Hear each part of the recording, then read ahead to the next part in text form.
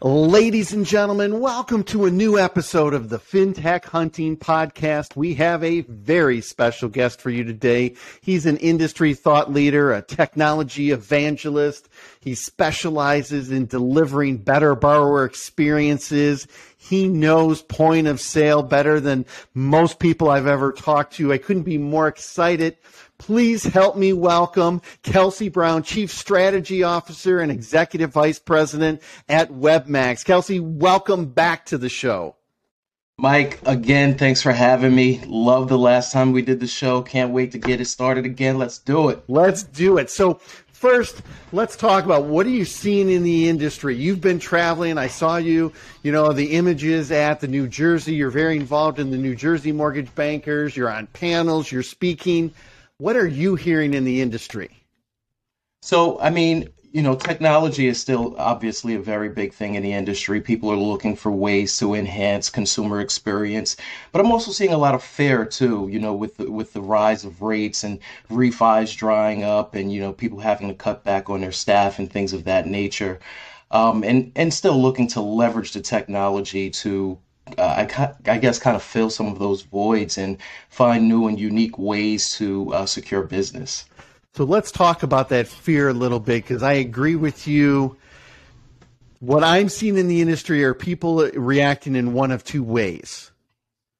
One way is they kind of lean in and say, hey, if I embrace technology, if I right-size my staff, if I lean in and make good decisions, and those are the companies that are probably going to grab a lot of market share. I mean, if we really look at, and these market conditions are nowhere near what they were in 2008, but some of the lenders that leaned in are the ones that are leading the pack right now, and they're creating the greatest volumes. And then there's the ones that panic. Let's cut a bunch of staff. Let's cut all of our sales, our marketing. Let's not invest in technology. And in my opinion, you might as well put an anchor on your ankle and you're just going to go down faster. What has your experience been in people reacting one of those two ways, or is there some other way you see them respond? Well, no, I think you hit the nail right on the head there. The companies that are responding by leveraging the technology and going full force into this, they're going to be the ones that come out on top in this. You can't let the fear stop your business. You just have to, again, find unique ways, pivot a little bit, and just keep it moving. Refis aren't dead just because rates are up. I'm so glad you said that, because when you look at volumes, yes, refis have slowed up and they've dried up some, but they're not dead. Some people, it makes a lot of sense to do a cash out refi, and people are like, well, Michael, why would you talk about that? Rates are 5.25, rates are 5.5, they're not 2.5 now. Well, if you have credit card debt and a lot of it and you're paying 19, 20, 25% compounding interest, 5.25 or 5.5 is not really sounding bad if you understand the numbers. Not at all. Not at all. So let's talk about, lenders are kind of dealing with that fearfulness. What are some of the things they should do, especially as we talk about the importance of a borrower experience, right? I've mentioned it on this show numerous times, the Amazon effect. If I order something at 9 a.m, I'm kind of pissed by 3 if I don't have it. Right. We've been conditioned. So how does that translate into delivering a great borrower experience? And what are some of the technology things that lenders should be on the lookout for? Well, technology is really where it's at right now from, your customer's experience. Again, I said this on the last show, people aren't running, to your brick and mortar location. So you have to have just a strong online store, if you will. That starts with, your ads for social media, your landing pages where you're directing those consumers to from social media. Building that better mousetrap. What type of intuitive forms are they going through? Are those forms integrated with your tech stack? So your CRM, is this going into Velocify? Is this going into Total Expert? Or is these forms going directly into your loan origination system? What POS you're using? And then also the communication piece. I would double down on communication right now. Over communicate to all of your leads, because, when you're out of sight, you're out of mind. They're looking at the next best thing. So, if you have a POS and somebody started filling something out and it stopped, your POS should be sending them notifications almost constantly, at least daily. So again, effectively use the technology and then over communicate. Just do it. Well, you brought up so many good points, and there's three that I want to talk and go into deeper detail because I think you nailed it. So the first one you talked about is when most people think about delivering a great borrower experience, they're thinking about their point of sale. But you made a really interesting point saying it starts earlier than that. What are you putting on social media? What are you doing with landing pages? So talk about what is some of the fear that lenders have about doing that, or what are some of the best practices that they can do for starting it earlier than just waiting until it gets to the point of sale? Well, when you're waiting to get it to the point of sale, there would have already had to have been some communication. So either you have loan officers calling their clients and telling them to go to the point of sale, or you have some kind of direct marketing campaign from a CRM pointing those people to the point of sale. The problem is a lot of times these consumers are not ready to go into the application process. They want to dip their toes in a pool before they jump in and get all cold and shivery and stuff like that. So you have to kind of ease them into it. And that's what I meant by building a better mousetrap. I'm working with a CUSO out of New England right now. They get it. Their whole experience starts with various types of just marketing, and that's social media.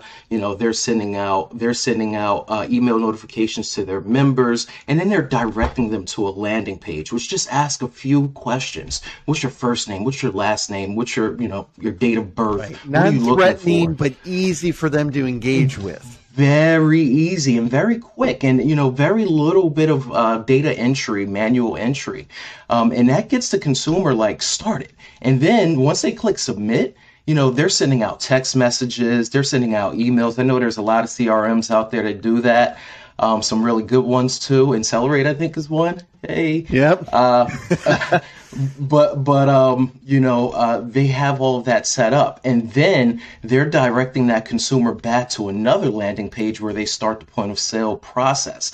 But all of the information that they have from that, whatever information they had from that particular member, and also all of the information that they had through that lead funnel, is automatically in the application process. So when they get in there, it's, they're basically just finishing it up, inserting all of the rest of the information. That's such a good point, because one of the most frustrating things is when you get moved along to different people in the organization. They pretend like they don't know you at all, and you're like, really? I've been a client here for 15 years, and you're now asking me again my address, and you're asking me my phone number.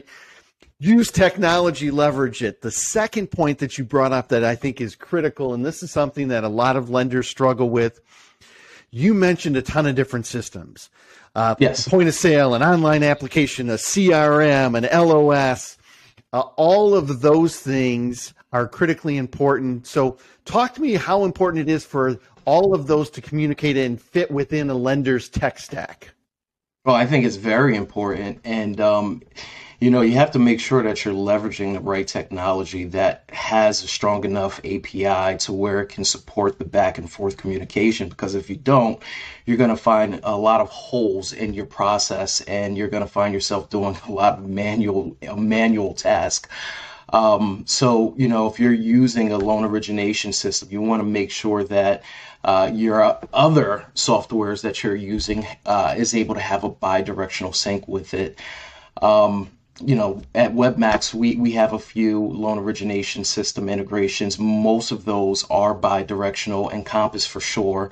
I think we probably have one of the most sophisticated Encompass integrations, but that's just me being biased because I'm WebMax, right? But we also make sure that we have the bi-directional syncs with the CRMs, and everything else that we integrate as well. We're now doing payment gateways and things of that nature too. So, we have the integration with Encompass to pull back goodbye letters if somebody tries to make a payment with a lender who's no longer servicing the loan. We pull back the goodbye letter. Now, if they are servicing the loan, then we can direct them to the payment page and they can make their payment right through the WebMax solution. It's very important to have, everything in your technology stack to be able to seamlessly communicate with each other and bi-directionally. So if something happens here, it needs to update here, it needs to update there. You have to make sure that that's intact. Otherwise, again, you have a lot of holes in your process. Well, and I love that you say that the bi-directional support, understanding APIs, because not all APIs are created equally. Some people just throw the term out yet. Oh, yeah, we've got integration. And you're like, yeah, we're not just talking about sending over 5 data fields, right? That doesn't really help. You want it tightly integrated. The information and data has to flow back and forth and update in both of those systems. All right, let's talk about the third point you brought up, and then I'll keep asking other questions. But the third one, and I think this is probably the most important out of the 3 that you mentioned, is over-communicate. Over-communicate. Yes. Tell me why you say that, and lenders that don't communicate, whether it's with their borrower, whether it's with their real estate agent, their title agent, or even amongst their teams, typically struggle. Walk me through kind of that over-communication and why you think it's so critically important. Well, I think it's important because, we're at the age where everybody's home in front of their computer and they have been getting things served fast, except for, if you did amended tax returns offline, you're not getting that back quickly. Or if you just apply for a passport, you're not getting that back quickly. But typically everything that's done online right now, people want information back to them like very quickly, and they want to know where they are in the process. When you do a loan application, you'd like not a mortgage loan application, but if you do like a personal loan application, typically whether or not you're approved within a minute or two, and then from there, the company is asking you, give me your driver's license, give me all your documentation, and you're uploading that. And then when you upload that, you're getting a response back almost real time. Like, okay, thank you. You've submitted everything. Your loan is in process. You're approved. We'll send you another notification as soon as the funds have been dispersed. Boom, you're done. So you need to do the same thing. And I think in every business, in my business, mortgage business, you just need to over communicate, because when that consumer does not hear from you, they think the worst. And then they start talking to other people. And then, they might find somebody with a better rate or a better deal or, whatever it is. And then they start dealing with them. And now you have competition in a space. So again, over communication, I think, keeps them top of mind, or keeps you top of mind, I should say, and just gives the consumer the confidence that you're handling your business. Well, and I think that is so important. And I give you an example. Recently, I had to purchase a new window. Mm-hmm. And, with supply chain issues and everything like that, they're like, hey, it's going to be about 15 weeks. I'm like, okay. Mm-hmm. But every Friday, I got a status update. We have your order. It's all been processed. The next Friday, it may say it has been sent to the order fulfillment company. We will keep, 6 weeks in, and it will say, hey, your window is now being manufactured. Well, the beautiful thing about that is when they automated that and used technology, I had clear transparency and I was never wondering what the next step is. So for the most part, I didn't worry about it. It was a great process. And then when it came in, they're like, hey, your window has come in. Your installer will be contacting you to get it installed. Awesome. Simple, easy, smooth transaction. And if they can do it for a relatively inexpensive window compared to a mortgage, we need to do more of that stuff as a mortgage. I mean, people are spending $300,000, $500,000, $600,000 on a home, and we don't even communicate effectively to say that we have all of your documents, or you've been pre-approved, or you're clear to close.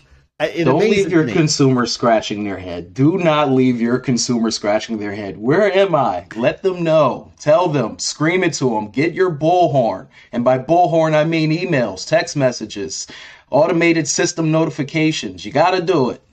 Exactly. Kelsey, I could not agree with you more. So it's been a little while since we've had a chance to connect. Tell me, what's new at WebMax? What's going on? What's exciting? What's really, our lenders gravitating to that you guys are doing? So we're doing a lot. Obviously, the core for WebMax was the enterprise level website provisioning system with a digital point of sale application. We've recently advanced our CMS. So we're doing a lot more than just corporate branch loan officer websites. We're doing a lot of the things that I just talked about, landing pages, intuitive lead funnels, and also loan funnels. So leads are basically just form fills that you can put together in an interview style, so that people can just insert information quickly with very little data entry. And we're sending that information to CRMs, and that's also bi-directional. And then with our loan funnels, it's the same thing, only the loan funnels are directed towards the loan origination system. So think of many point of sale applications, right? You're getting data right into your LOS, and it's creating a loan for you very quickly. Then we just revamped the entire point of sale application. So, Really? yeah, it's a beautiful thing right now. I mean, it has the automated borrowers needs list. It has, your sales list. It has your processing list. It has it literally has everything. It has the pre-qual letter. You can generate a pre-qual letter, send it right to your consumer. It has all of those touch points that I was talking about earlier, where it's just letting you know, hey, we still need this from you. This is where we are, et cetera, et cetera. So it's doing all of that over communication piece. It just has a lot, and I'm really excited about it. Task management, that's also big. And then the analytics on both platforms. Analytics for the CMS. We just built I like to call it lead to loan analytics. It's really a smart dashboard. But, from the time that somebody enters your website, you need to know what that is. And then you need to know if they filled out a lead form. And then you need to know if they actually filled out a loan and if that loan actually closed. So we can track that from soup to nuts, really, beginning to end, A to Z. We have the ability to track that and then present that to you through our smart dashboard in the CMS, which I think is powerful analytics for your online marketing campaigns and things of that nature. Kelsey, if somebody wants to find out more about all the cool stuff that you just mentioned and about WebMax and maybe see it in action, what's the best way for them to get a hold of you? Well, they can easily go to the website. We're webmaxco.com, so webmaxco.com, and you can check out all of the pages there. But there's contact forms to reach right out. You can always go to sales@webmaxco.com, email address. You can call me directly, 856-702-6415. That's my direct number. You can text me. I'm on social media. I'm literally everywhere. So you can send a smoke signal. If I can see it, I'm getting back to you. I love it. One of the last things, I know you've had the chance to go back now to some live conferences. I think digital is still very important, but you've had a chance. What are some of the things that you've heard? What are some of the conferences? I know you were at the New Jersey Mortgage Bankers. You were presenting about social media and some of the other cool stuff. How does it feel to be back live and meeting with people again in the industry? It felt like I missed it. It didn't skip a beat at all. I missed it. I missed shaking hands, giving high fives. I missed speaking on the panels. Last one I did was diversity and inclusion for the New Jersey, the NBA New Jersey Women's Committee.